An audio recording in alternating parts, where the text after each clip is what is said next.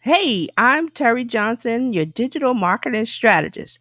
I'm here with the Daily DM, your digital marketing news update for today. I'm here to talk about digital marketing, social media, email marketing, content marketing, all the marketing. Let's get started. Facebook is talking. Facebook CEO Mark Zuckerberg finally came out and gave us a statement on what's happening with their privacy scandal that's going on right now between Facebook and their connection to Cambridge Analytica. Now, Mark Zuckerberg said he's open to testifying in Congress. He's also saying that the fix will cost many millions of dollars and he feels really bad about the situation. So he's admitting that this social network platform made mistakes in opening up its network to third-party software developers with their API.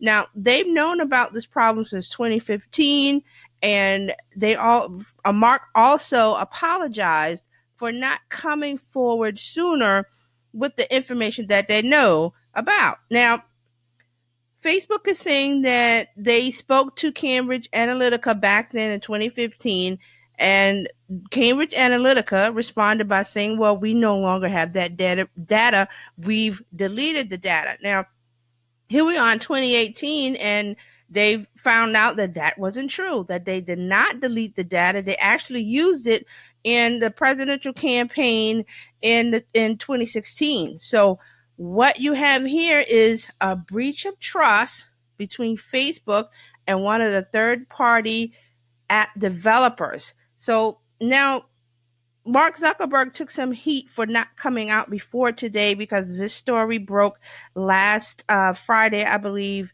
by The Guardian and the New York Times. So there was a lot of calls for him to come forward, for Facebook to say something and speak to the people about this breach in use of privacy data for at least 50 million Facebook users. So they had to come forward and reassure the users and reassure everyone, because there's been talk about deleting Facebook and that Facebook is this giant corporation that is misusing data and breaking trust with its users.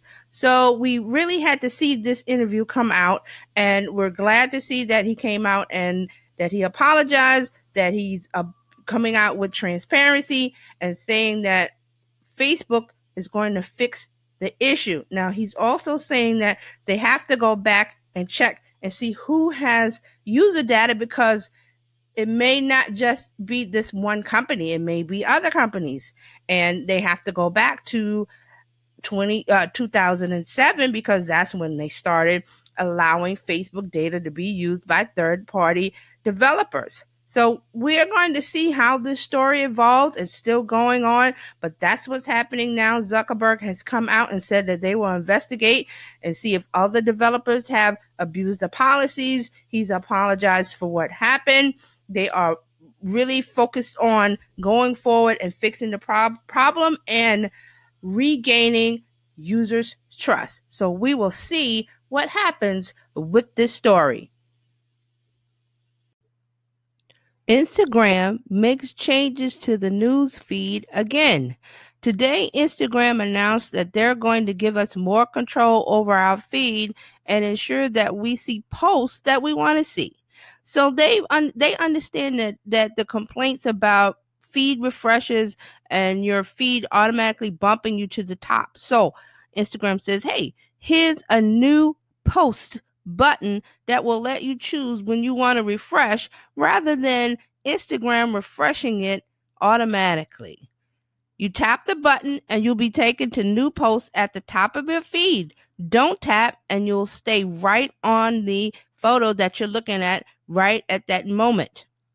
Instagram says they hope this makes browsing Instagram much more enjoyable. So this change to the feed seems like Instagram is listening to the users' complaints. Maybe we'll get even more changes to the Instagram feed. Stay tuned.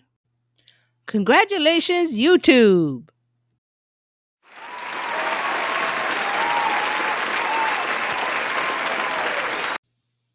YouTube is number one. Yes, YouTube just became the top grossing iPhone app in the US for the first time this week. It broke out of the top 3 spots to reach number one. The app has been climbing up the charts, but the breakout push to push it into the top of the charts is YouTube Red. Yes, YouTube Red is YouTube's paid streaming service that allows you to watch YouTube advertising free. It also has offline play and background playback of videos on mobile devices. And also, you get music streaming through Google Play Music and access to YouTube Red Original, which is YouTube's series of original films and video.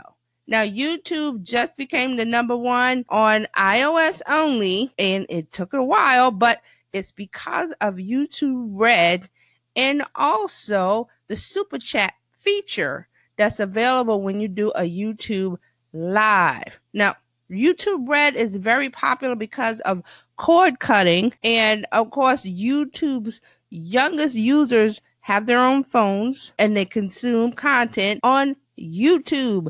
So YouTube is number one. Congratulations. It's been a long time coming. It's number one on iOS, but remember, it's always been at the top for Android users.